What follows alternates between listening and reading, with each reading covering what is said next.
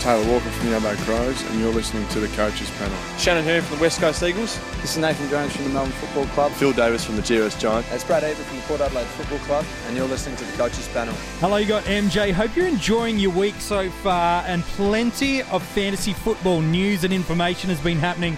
The JLT series has been getting underway, and there is lots for us as a fantasy coach to dissect. As really, you're just a couple of weeks away from months of preparation maybe starting to pay off. Maybe. Let's talk all things fantasy footy. I got a number of the panel. I got Rids on the line. Hello, mate. How are you? Hey, mate. How you going? Oh, look, I'm good. I felt like I just caught you distracted, but that's okay. I've also got Tim in the studio. Hello, buddy. G'day. And always, the recently inked Jimmy. Hello, mate. How are you? Hello, MJ. Hello, boys. Hello, listeners. It's a pretty impressive tiger on your arm, that's for sure. She goes all right. She does go all right, just like your tigers as well. There is plenty of stuff I want to talk about on this podcast episode. I want to talk ruck structures and strategies. It is the bane of existence for fantasy coaches this preseason, knowing what to do, who to put, where to put them. I want to talk about making your money count a little bit later on, especially around the type of cash cows we're going to look at selecting. And then in a few minutes' time, I want to get you guys to find me some unique options across all the formats, every single line. Find me a guy that's kind of 5% ownership or below that may be an absolute ripping starter selection for us. That's coming up right throughout this podcast episode. Right at the top of the gate, though, let's talk about the JLT Community Series. Jimmy, we'll kick it off with you. It's really the first time outside of those kind of intra-club match simulation and kind of those fake practice matches we got the other week with a couple of sides. It's really been the first time as a fantasy coach we've got to see fully televised, multi-camera angled, and maybe even visited like you did just a couple of nights ago. We're actually getting to see some of the impact of these new rule changes and impacts from the fantasy perspective. So rather than talking about specific players, what's some observations you've picked up that these new rule changes are going to bring to the game potentially, and how that could impact us as fantasy coaches?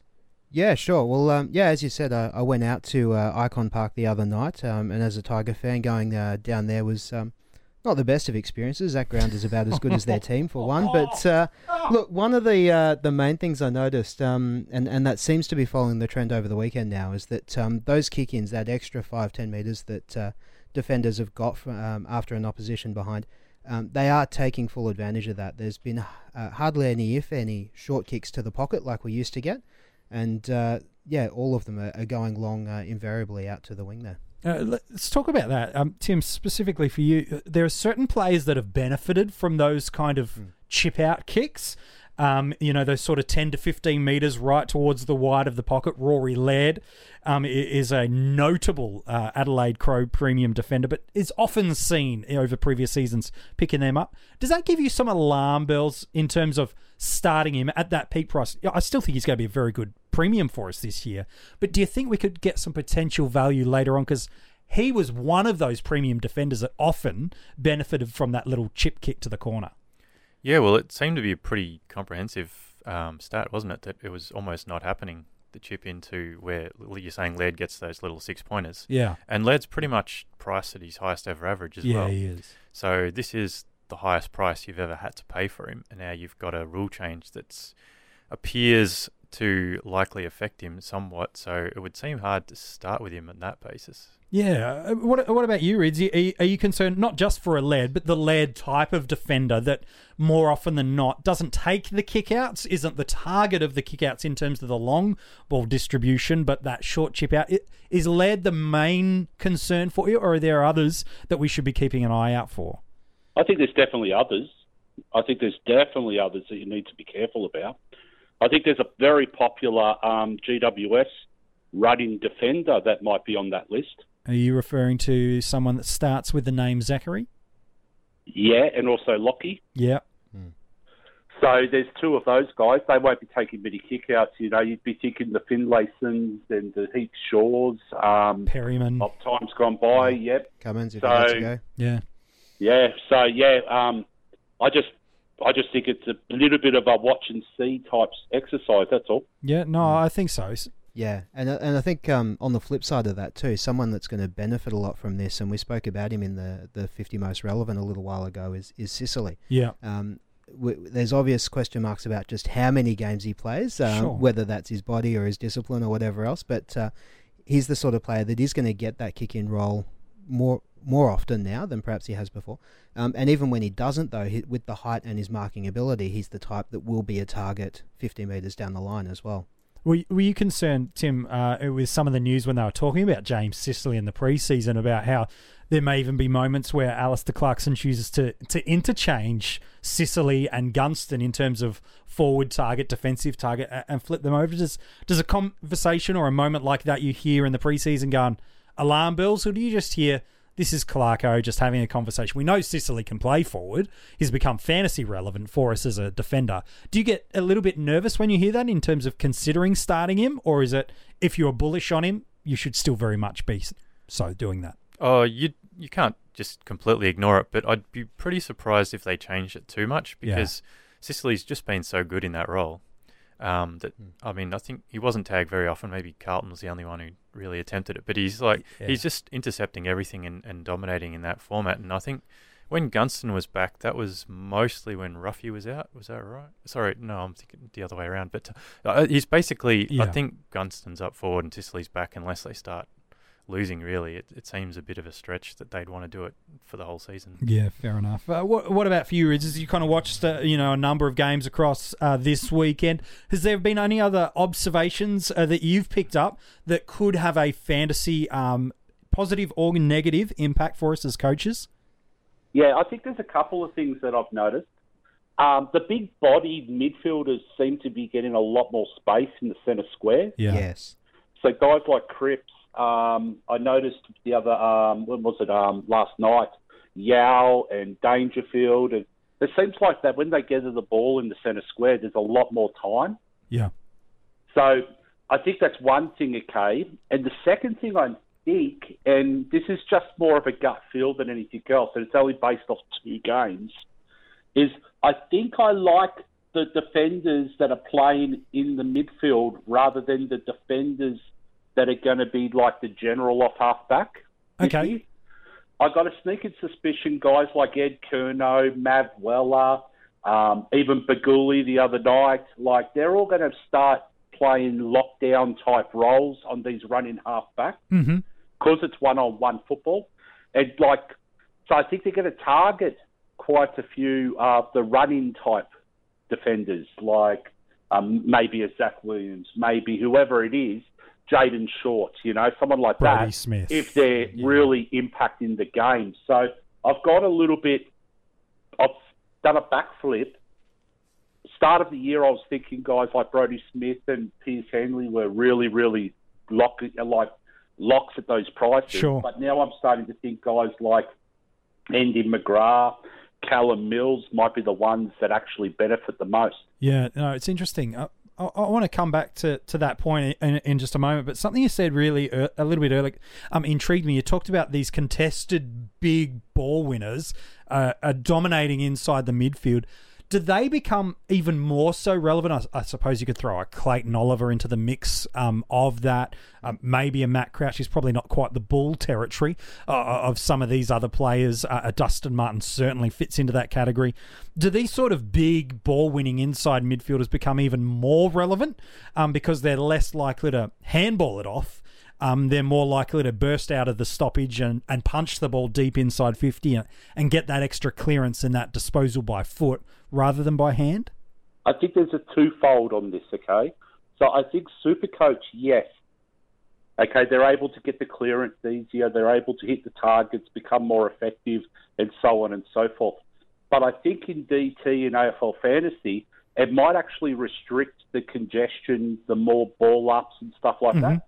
And it might actually become less relevant to a degree because they're only getting one shot at it rather than 3 or 4 shots at it, where they're making tackles, they're getting handballs off, they're whatever else. So it's going to be really interesting to watch as we go forward because, I don't think I could say that Paddy Cripps could play a better game than what he did the other night against Essendon. He looked good. And then I watched the DT score after the game and the Supercoach score, and I was actually surprised he only scored 115.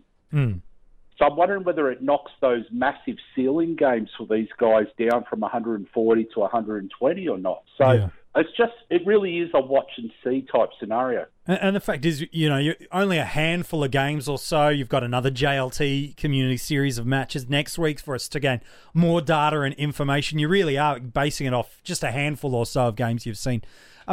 Ritz makes an interesting point there, Tim. I'm keen on your thoughts. He talks about how maybe we may see some of the tackle count of these repeat stoppages being impacted. Does that hurt someone like a Devon Smith, who built his scores in Dream Team and Fantasy especially last year so much through tackle pressure and tackle numbers?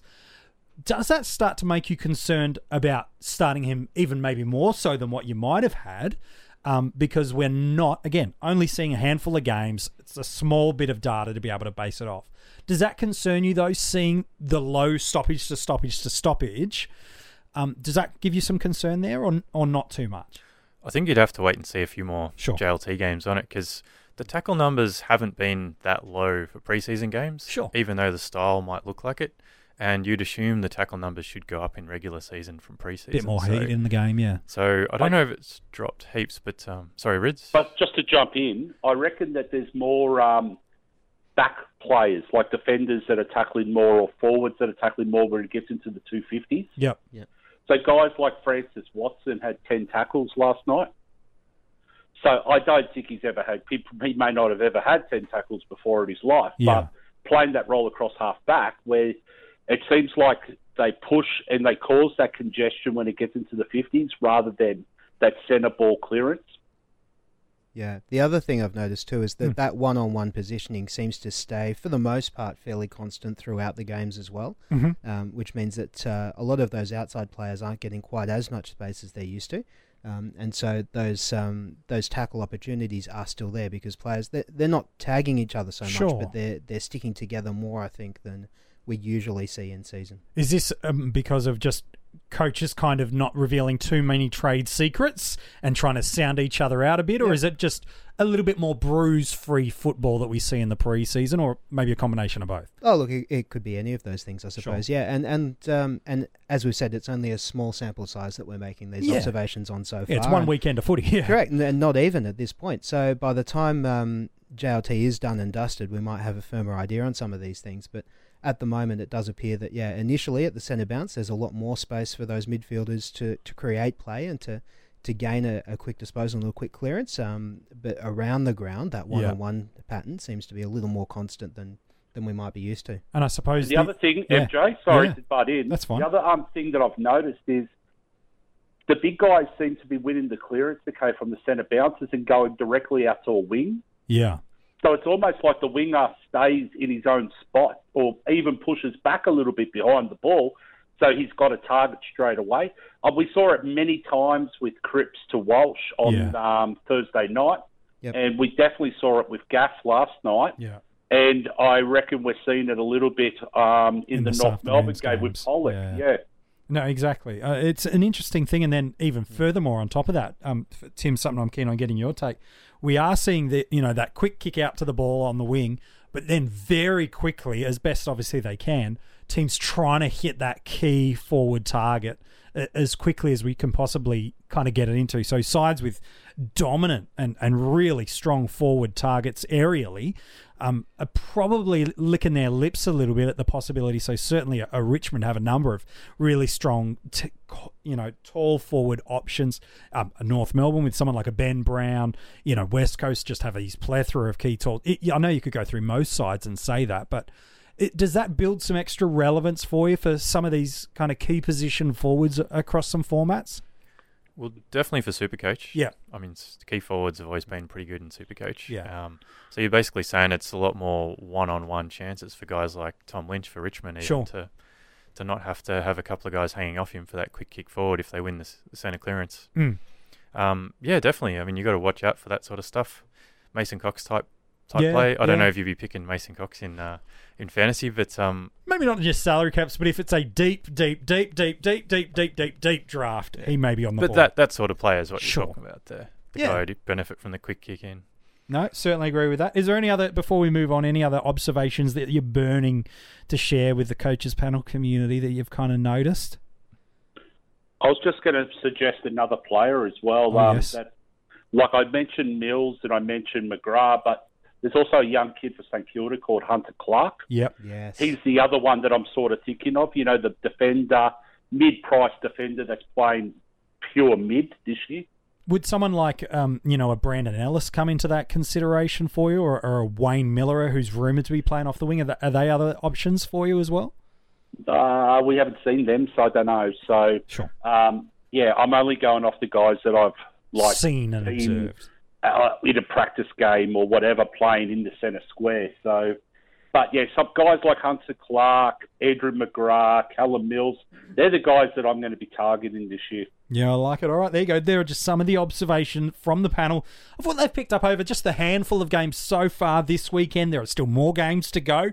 This is landing before, I think there's still 3 or 4 games to play out, if not a couple more before the time this weekend ends. So you're getting this nice and early on the weekend for you to be able to enjoy, but it just means we're not got the full analysis of the round just yet. That will come early next week. Let's talk about some unique options, because Rid's thrown a few names out there. What I want to do is I want to give you a format each, and then I want you to find me a player in every single line. It's going to be difficult in the rucks. I get that. That's going to be real difficult, but I'll see how you go. But I want to give you a format each to be able to find me some players that if you're looking for a point of difference, and again, not just for the sake of it, but when you go, no, I genuinely think they're in that contention range of being amongst the top couple, then let's have a conversation. Tim, in a moment, we'll go to you with AFL Fantasy. We'll get your thoughts on that. Rids, you've got Supercoach. And Jimmy, I guess we'll throw Dream Team. Now, there's some I'm looking forward to seeing some differences, too, between you both with Dream Team and Fantasy. I know same format in terms of scoring, but different in terms of ownership and the way people play the game. So those will be the formats. Tim, we might go first with you in AFL Fantasy. If they've got ownership over 5%, I don't want to hear about it. But who have you got for me in every single line that could be a unique option for the coaches panel community? Okay, well, as you said, there's not too many in the ruck. So one in the ruck is Nankervis. Richmond's got 1.4% ownership, so pretty much nobody. So, I mean, obviously we'll talk about rucks later on. Yes, we will. But, if you were looking for someone who's got no ownership, really, if you wanted to be different, if you think he's going to improve on last year, then you certainly be unique. Yep, no question mark. And I think maybe, again, haven't seen all the games this week. There's more to watch, more data. I do think that he's one of those rucks that will benefit from some of the role changes and rule changes coming through. So, yeah, I like that selection. I wonder if he's going to pop up in some of the other teams' names. But, all right, give me some other lines and who you got, man. Okay, up forward, we've got Toby Green, has 2.7%. In fantasy? Fantasy. Yeah, because he didn't get the discount, really, did he? Yeah, that's right. But, I mean, it's basically if you think he's fully fit and right to go, because he's been sort of a 90, 95 forward the last couple of years when he's fit, firing, so. Okay. Anyway, just a premium or of other years that isn't highly owned. I don't mind that. Yeah, all right. Okay. Yeah, all right. Midfield, this is right on 5%, is Yeo. Elliot Yeo on 5% in fantasy. Yeah, So, I mean, he's, as Rich was saying, his role is looking pretty good from last year, and I don't know, I just reckon if you liked him last year, he should still be pretty good this year. Yeah, the difference is obviously you've got to pick him as a midfielder and not as a defender for you, but you're right, we saw right throughout last year, throughout the final series this weekend, just that really strong, big-bodied midfielder. You can't tag Shuey, Gaff, and Yeo every single week, and if anything, Yeo's going to be the accountable defender on the big ball, on the big midfielder sometimes, and still win plenty of the ball, picks up the ball aerially, from a couple of years when he played off the half back. So yeah, I like that selection. Is it more a super coach pick though? Do you think, Timmy? Yeah, I mean he's not quite at the top of the tree in fantasy, but yeah, sure. He's not far off it, though. No, he's not. Sort of in that second rung of guys, or a guy who could be. You don't think he's top 5, but you think if we're having a conversation of 5 to 15, he's in the mix. Yep. All right, fair enough. All right, and then your defender, mate. Who's your unique defender that AFL fantasy coaches could be going after? I don't mind Heath Shaw this year. It's new kick-out rules. Heater. 1% ownership. Oh. So if you think is that right? 1%. 1% in fantasy. Just give me a minute. You keep talking. I'm just going to go make some changes. Look at that. So, I mean, look, you have to expect that the kick-out rules are going to benefit him, Sure. and, you know, that he's going to take a bunch of kick-outs and kick straight on, which he seems to like doing. So if you think that he'll bump up based on that, then he's certainly unique. Oh, I like that. And it was only a couple of years back that he was pretty much averaging, captain territory sort of scores for us. Now, granted, a few years has moved on, a few players have come into that side, the game has evolved and changed, and he's certainly not gotten any younger, but, we know he can score. Just on Heath Shaw, I mean, he did average 86 last year, and we consider him having a bad year. I know. Who would have There thought? was only 6 guys average over 90 in DT and AFL fantasy. That we've got available, yeah, correct. So, I mean, he only has to take 2 kick-ins and he's over 90. Yep. I like it, Tim. I like it. Let's go to Supercoach, Reds. You got a couple of unique guys in the lines to talk me through? Yeah, I've got a couple. The first one was the guy that I noticed on... sorry, my missus just walked into the room, so I just said good morning. Oh, that's cute. Sorry, I just got distracted. So the first one I noticed on the Friday night. So Shannon Hearn, amazingly, is only in 5% of teams. Wow. That's a huge, and he's actually in my team currently. So I'm just, when I saw his lack of ownership the other day, I reckon he's going to be a top, 5, 6 defender. Yeah. In Supercoach. He's always been Supercoach relevant because of Absolutely. the way that he kicks. Yep. And if the kick-in rule's going to benefit anyone, surely it's Shannon Hearn. Yeah, exactly It's the right. sort of weapon you wouldn't mind kicking from that distance all the way out. He'd clear the centre circle most kicks, wouldn't he, from there? Yeah, if he's Yeah, getting the you think 10, so? 15 metres to run, he's... We need to see more games across the next couple of weeks as well, but Yep. while we've often seen the kick-out go wider, he's the one bloke that you'd probably think would go, stuff it, I'm going for the centre square. Just given that ability. I love that selection. Do people, Rids, discount how good he is as a footballer? Because West Coast were certainly phenomenal last year, ended up winning the premiership. But do people discount him just as not being one of those sexy Supercoach names, and so he slides under the radar too much? I'd hope not, because Supercoach is one of those games where, the unfashionable guy actually goes all right.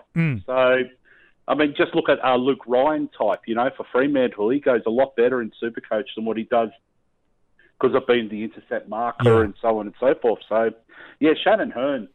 I don't understand the lack of ownership there. All right. He's only 523,000 as well. So, it just, There's some I think value in that. Well, I think he's an absolute gun, and he's staring at, a 9,500 average this year with those kick-in rules. Yeah, I like that call, man. Let's head into your midfield. Is there a unique option that we could be considering for Supercoach? Yeah, so this one actually really, really surprised me. When you said 5% of teams, I don't have the point something. Sure. So he's actually listed as 5% of teams. Okay. But I rate him as one of the best Supercoach midfielders going around in Marcus Bontempelli. Yeah, that's So low. he's actually in 5% of teams. He's reasonably valued at 560,000, and the Bulldogs have got a nice, easy start draw. On top of that, Bontempelli's apparently, and we know we hear this everywhere, had a ripping pre-season. So, and we did see him in the AFLX games. Yep. So, I mean, obviously the guy, has no injuries. So, yeah, so he's my midfielder for you. Yeah, I like that selection. And you're right, when you talk about the Bulldogs and how their year starts, it's considerably, compared to other teams, a little bit easier. Marvel Stadium against the Swans. They take on the Hawks in round 2. Gold Coast round 3. Gets a little bit more difficult round 4 against the Magpies. Round 5, Carlton. Round 6, Fremantle. And then, probably hits a wall a little bit at round 7 again when they play Richmond. Again, you've got to look at the tagging options in those teams. Correct. Take away Hewitt in Sydney, and I don't think there's many taggers, in the first 8 or 9 games of the season. Well, no, Howe might be the run-with player again for Hawthorn that they may choose to go, but it's certainly not done the jobs that others have done. Tuke Miller, there is no way he could run around with Marcus Bontempelli. Collingwood don't choose to really tag outside of Levi Greenwood. And then And I don't even know if Greenwood's best 22 at this stage. Yeah. So, Probably not. Yeah, and that'll be an interesting point. Carlton, their best taggers now playing as a defensive forward in Ed Curnow and Fremantle. You're starting to look at Banfield. So, yeah, outside of a Hewitt, who's certainly probably got the number of all the taggers that teams have through there, that is really the only concern for coaches when it comes to the Bond. Okay, so let's go through the rucks. This one is a special, okay? Ooh. So lock this guy in as your R2. I know we're going to be talking later on about rucks and everything else, but these new rules should actually help a dinosaur, correct? Well, yes, that should help. Yeah, and like the Gold Coast went out and got guys like Miles and, you know, Hall and Smith and so on and so forth, you know, inside type midfielders. Yeah. They've got Tuke Miller. They've got guys floating through there. So I reckon Jared Witt is an absolute beauty to start with this year. 3% of teams at the moment. And they start off with St Kilda, who has no ruck. I reckon I could score 100 against them in the ruck. Fremantle, okay, who won't have Sandy because the big calves are gone. The Bulldogs, I mean, it's English, I suppose, or, you know, the full-back, full-forward ruck in Trengo. Yep. And Carlton, and, I mean, we saw what happened on, like, through the week with Zach Clark in Carlton. So, I mean, they start off, I'm pretty sure at home for the first couple of games. Yeah, they get their fair share of home games early on this year after barely not getting one in the first 2 months last year. They start the games this year a lot more at home. He's 480,000 as well, so I reckon he's an absolute lock. Ooh, okay, I want to talk about him in about 5 minutes then when we talk about our rucks. What's your Only forward? for Supercoach. Only for Supercoach, all right. Yeah. I've got other ideas with other colleagues. I look forward to that. Let's talk about your unique forward you got for me. So this one surprised me as well. Because, like, if you talk about... We actually spoke about this a couple of weeks ago, Radio, on that unlucky to miss. And we're talking about a guy called Petrarca. Yeah. Now, if I said to you, who's the best young forward listed in the forwards, he's probably in the conversation every time. But... for some reason, no one's picking him. Melbourne's in the best, you know, say top 4 teams for the comp. Sure. Petrarca's best 22 clearly. Yes. Clearly.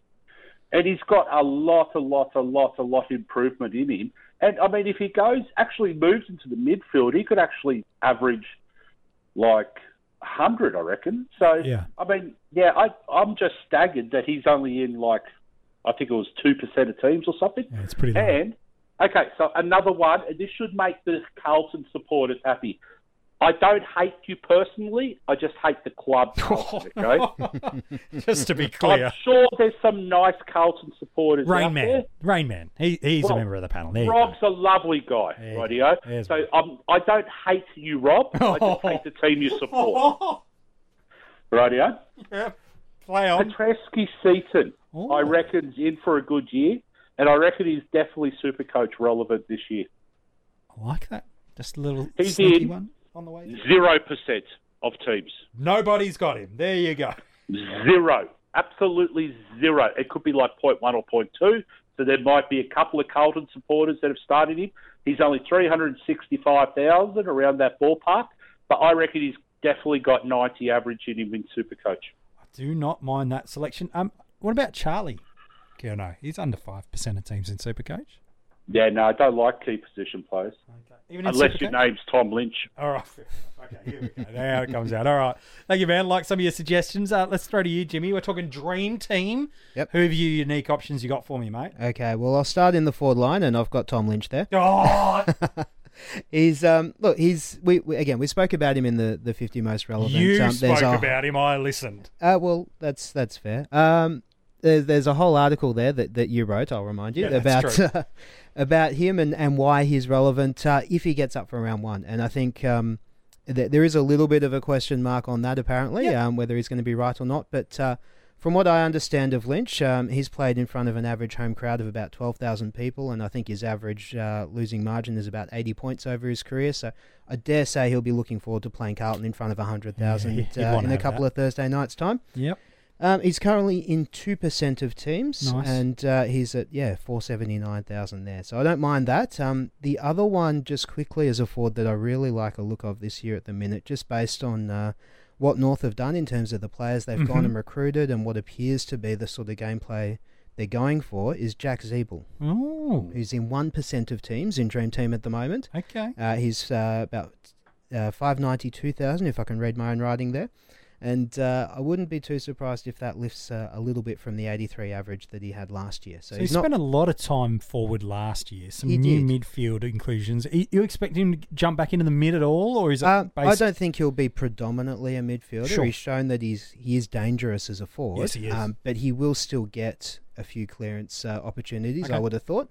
And if he is getting that quick ball coming in from those running outside mids that North have gone and loaded up on this year, there is some opportunity there for him to get a few goals on the board as well. right. So Couple I of don't uniqueness. mind that as a sneaky unique. All right. Working back up the lines then, as far as my ruck goes, and I know he just got concussed in that St Kilda North game today, but Lewis Pearce is one that I had penciled in there. As soon as Longer went down, he appears to be the heir apparent.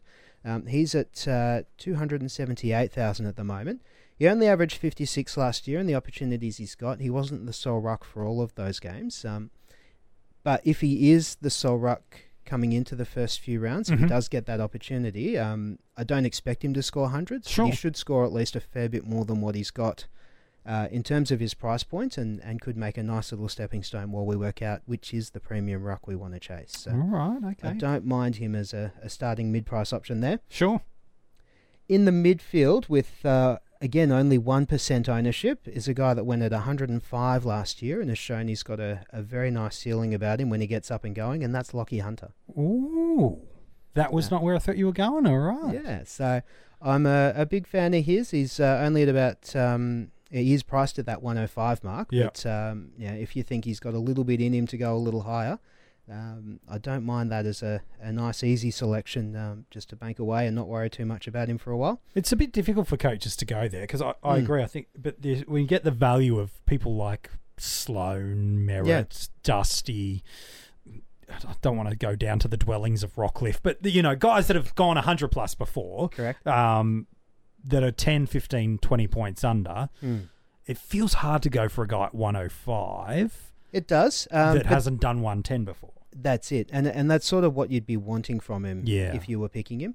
But then there are a lot of those other guys that are priced a little bit higher than him. And if you're looking at McRae versus Hunter, for Sure. argument's sake, I don't think it's an unreasonable argument to suggest that gap is going to be a lot smaller at this time next year than it is now. So that's sort of what I'd be looking at there if you're game enough to go with it. I like the uniqueness of it. I'm a big fan. The one that I really love, though, and I've had him in my team all pre-season, is Jager O'Meara. There he is. There he is.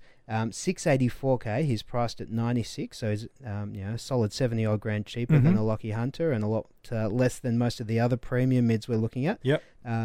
He's trending upwards in every facet of his dream team scoring, and he's still only in 3% of teams. Ooh, So nice. I'm very, very keen on that one.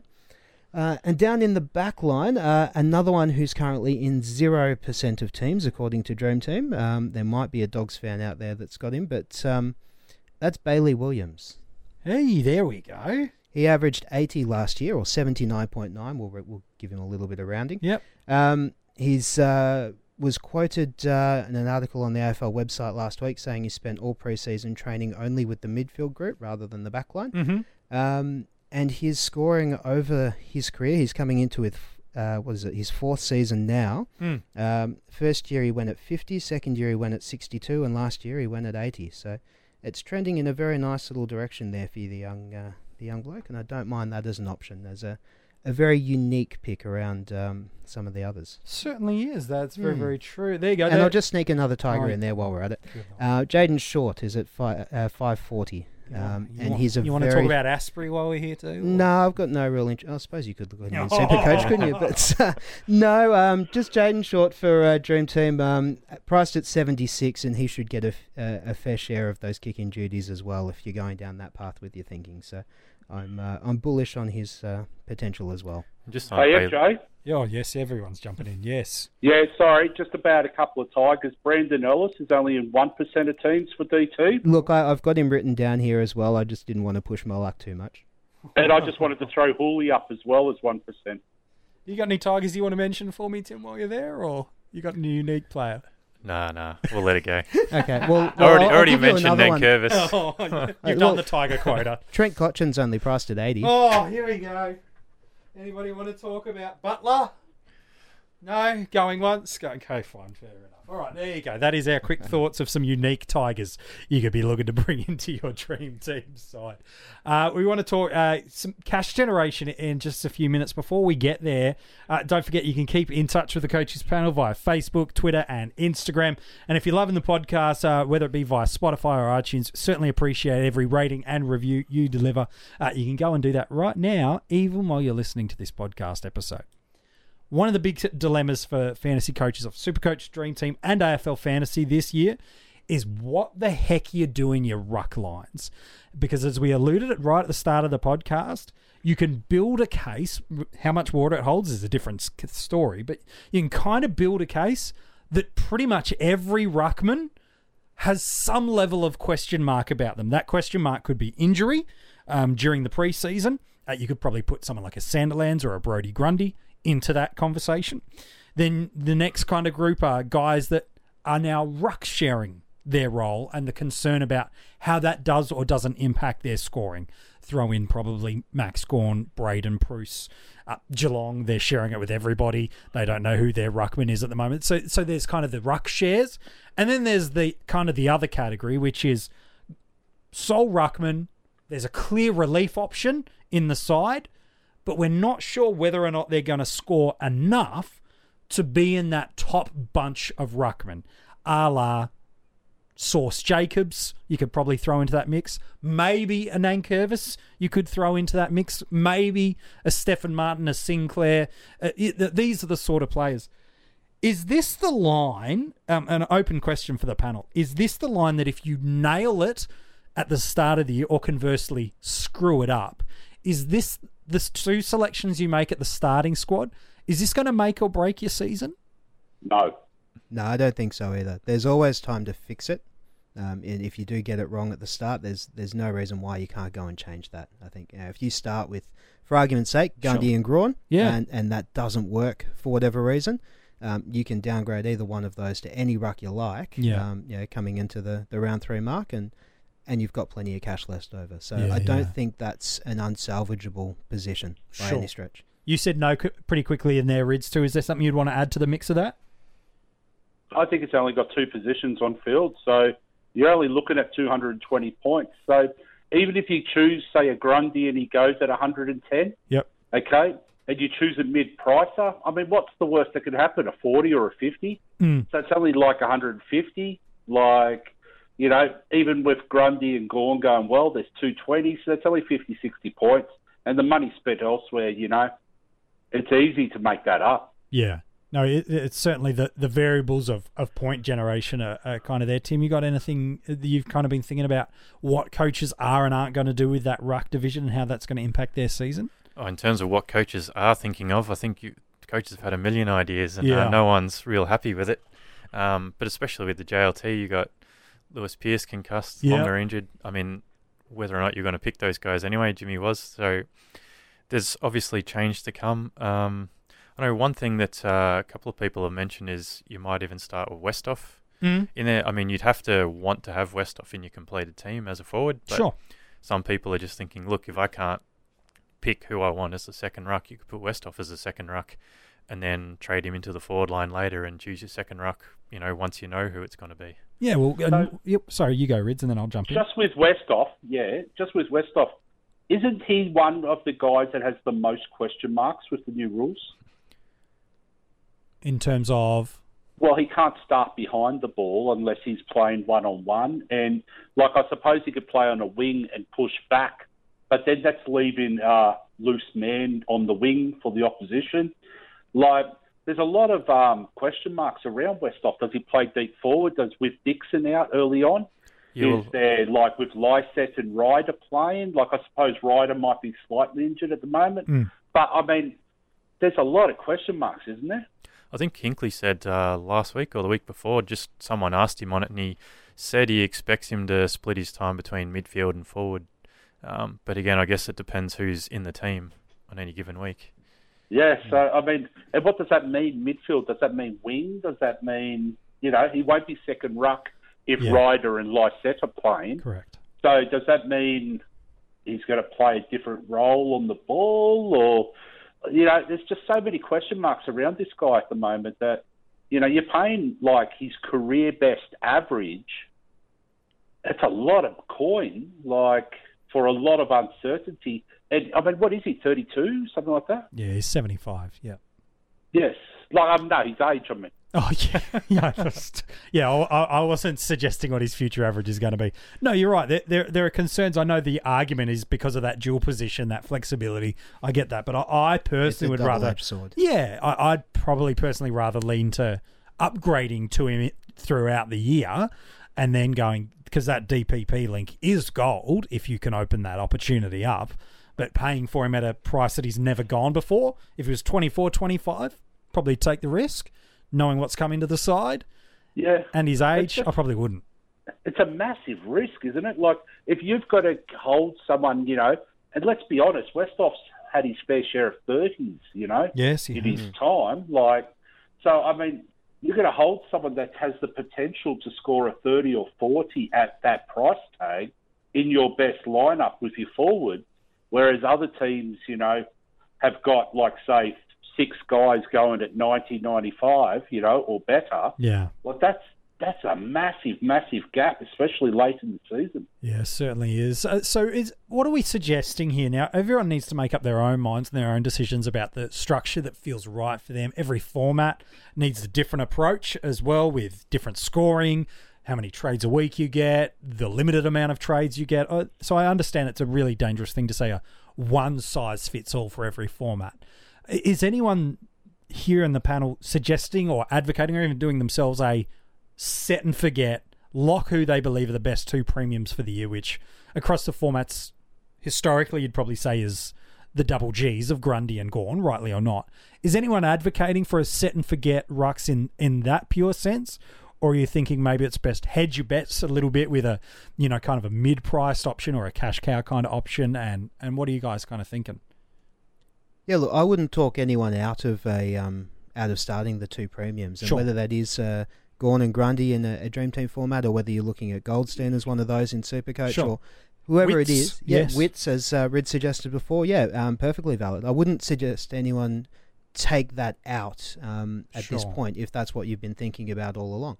I think at this stage, we're only at the very start of the JLT. I think one of the most important things we need to do is try and keep an open mind about some of these players. And if someone does put their hand up, be it Pearce next week if he manages to recover and get some game time, or whether it's English or Riley O'Brien happens to be playing ahead of Jacobs, whoever it's going to be. Yeah. If that mid-pricer does present themselves, fantastic. You can have a look at that. If you're not confident in that, or if you are at this point already confident in the premium ruck, I certainly wouldn't be talking you out of it at this stage. All right, fair enough. Rids, any last thoughts on rucks before we move on?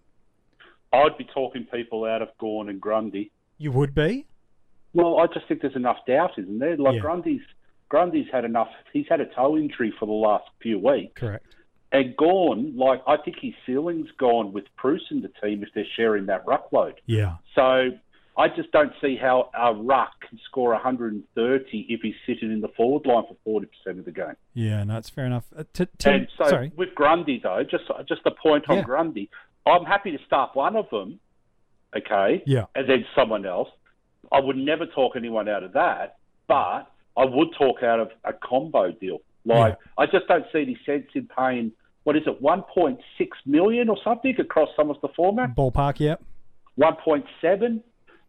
That's nuts. That's huge money. I just couldn't do it. Yeah, fair enough. So, Tim, does that where maybe some coaches are kind of looking for the hedge your bet strategy of rucks, where they're getting the English and the Pearce kind of those sort of mid-price ranged guys, maybe cruisers to the limits of that in AFL fantasy, certainly. Is that where that kind of structure and strategy has some merits where you go, look, I've got question marks about all these big guys. How about I just pick a couple of mid-range guys and go, look, by round 6, it should be pretty clear who are the right ones to get. Has that strategy got some merit, or again, you think there's too much risk in that?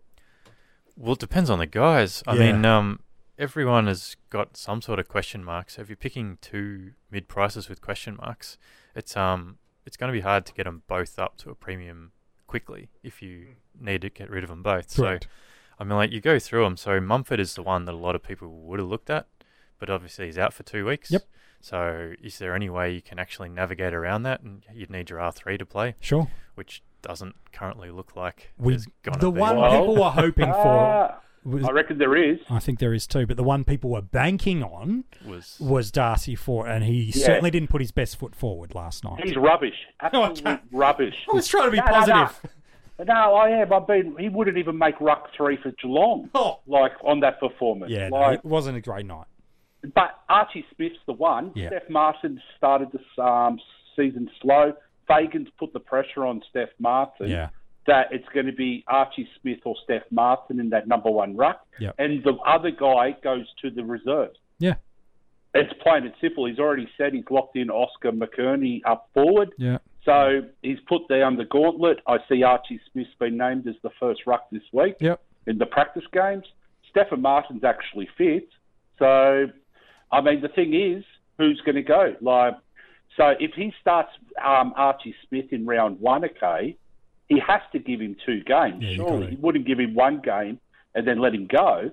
So he might be the one that covers for a Shane Mumford. Yeah, no, exactly right. And then all it does take is an injury to a Bell Chambers or a Sam Jacobs, and there is a clear, really cheap option waiting in the wings for us. So I think there are some ones there, and there are plenty of options. My encouragement would be over the next week or two, try out some different structures and strategies with your rucks. See what the impact that has on your actual side. Maybe it opens up some new opportunities you hadn't considered and improves your side. You're right, though. Whatever you do, you got to have some backup plans. I know Jimmy's big talking about that throughout the preseason of lock your structure and strategy away, no problem. But if, for whatever reason, that one player goes down, you may have seen it with Billy Longer, Taylor Adams even over the week, this one player can totally impact your strategy and structure with just one injury.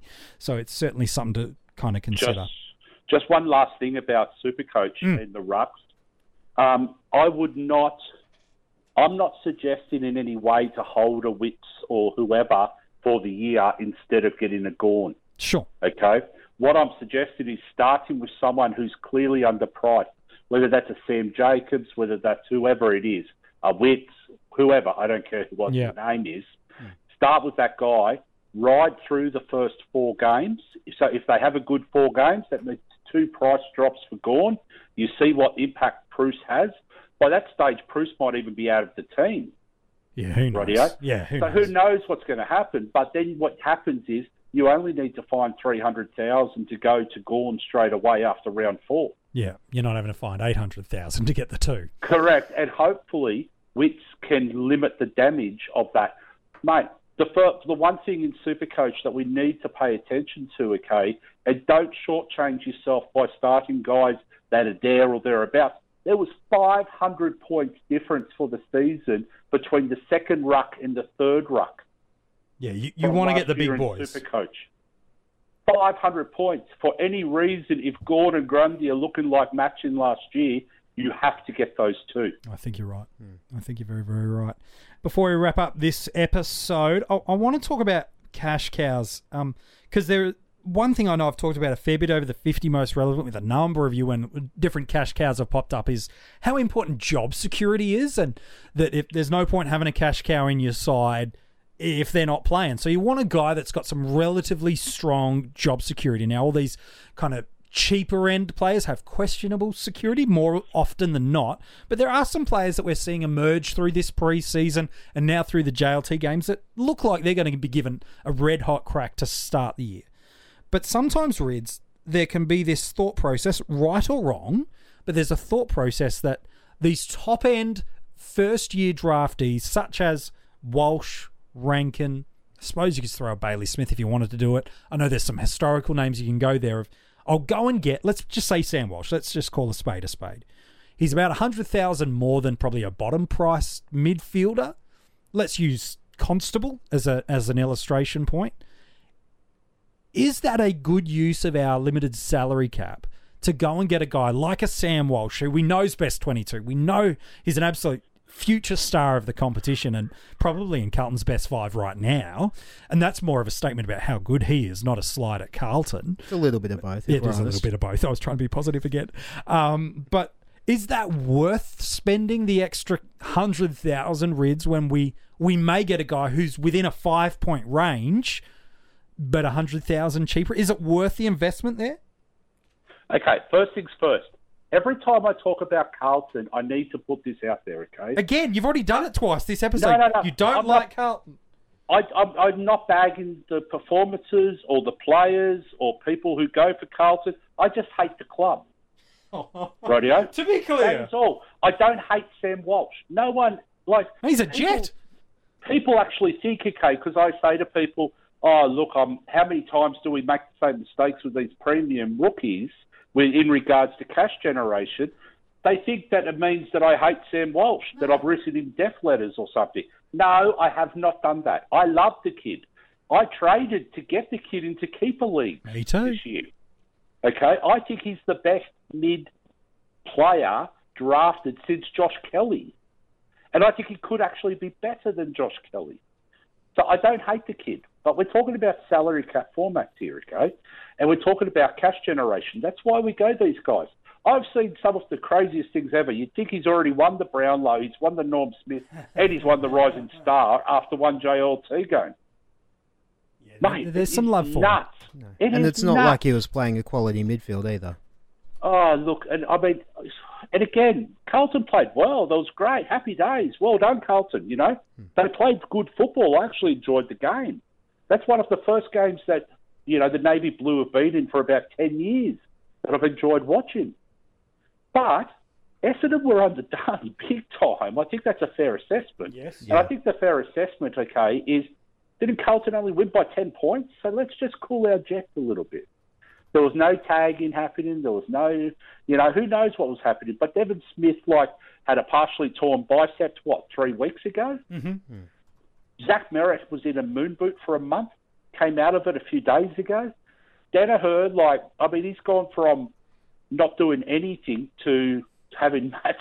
I don't know what's the go with Joe Danaher. It doesn't seem like he could do contact training for Essendon, but he could play match simulations and practice games. So he was clearly underdone, you know. So let's just cool our jets a little bit. Cool, breathe, move on. So Jimmy, let's talk about the topic. I know you wrote about and you got to see Sammy firsthand. Yeah.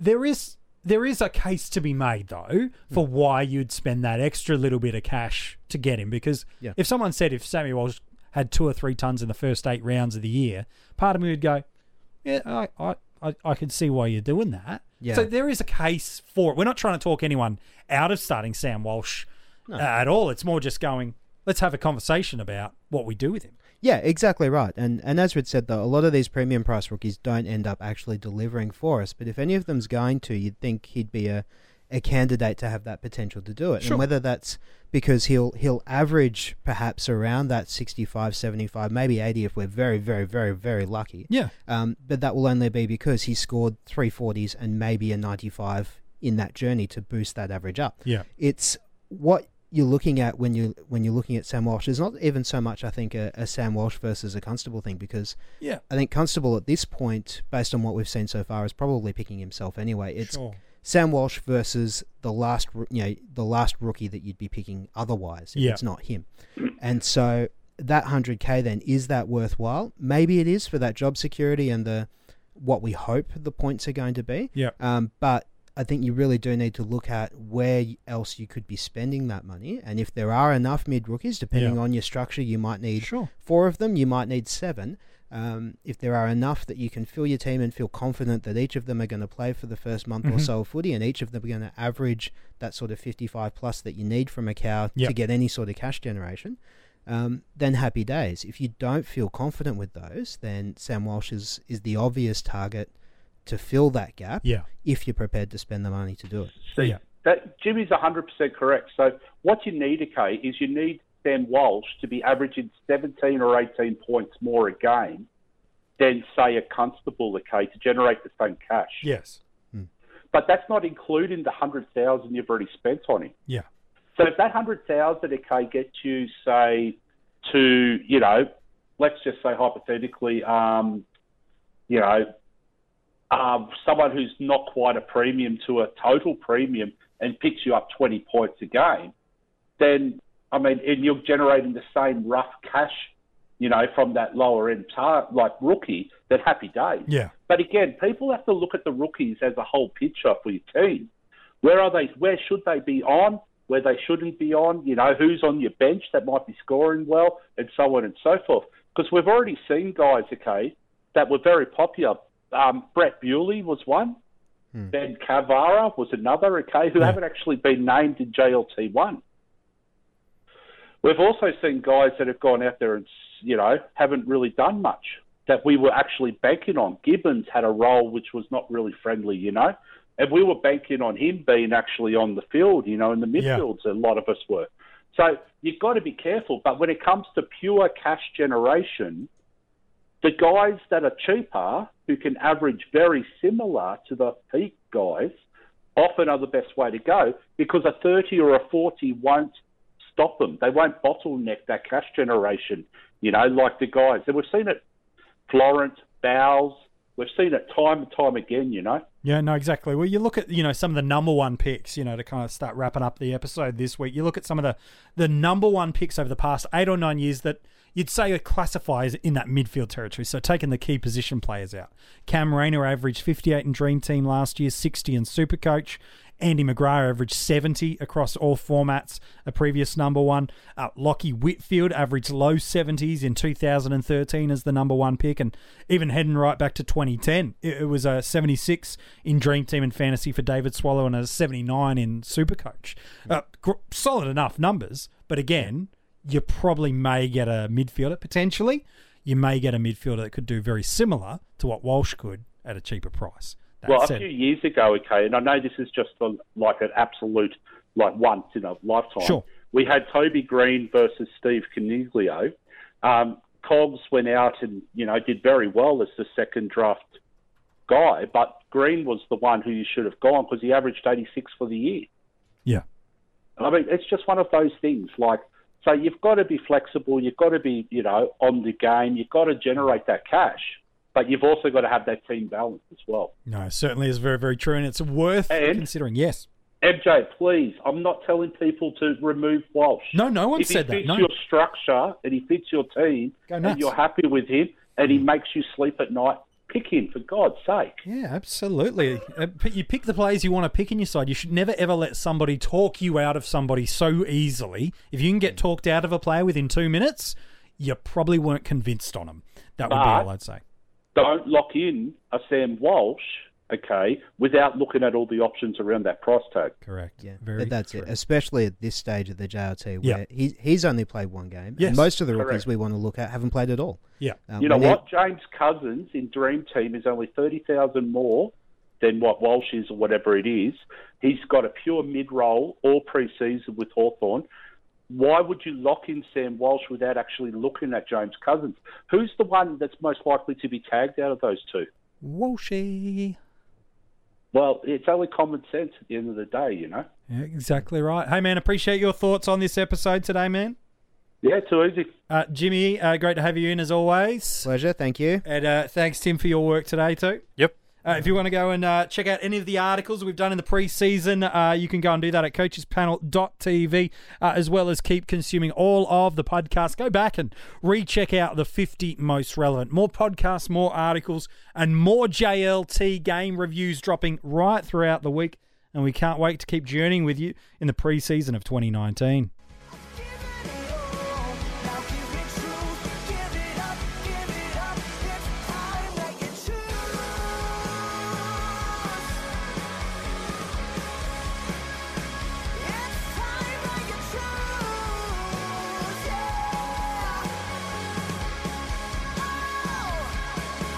Just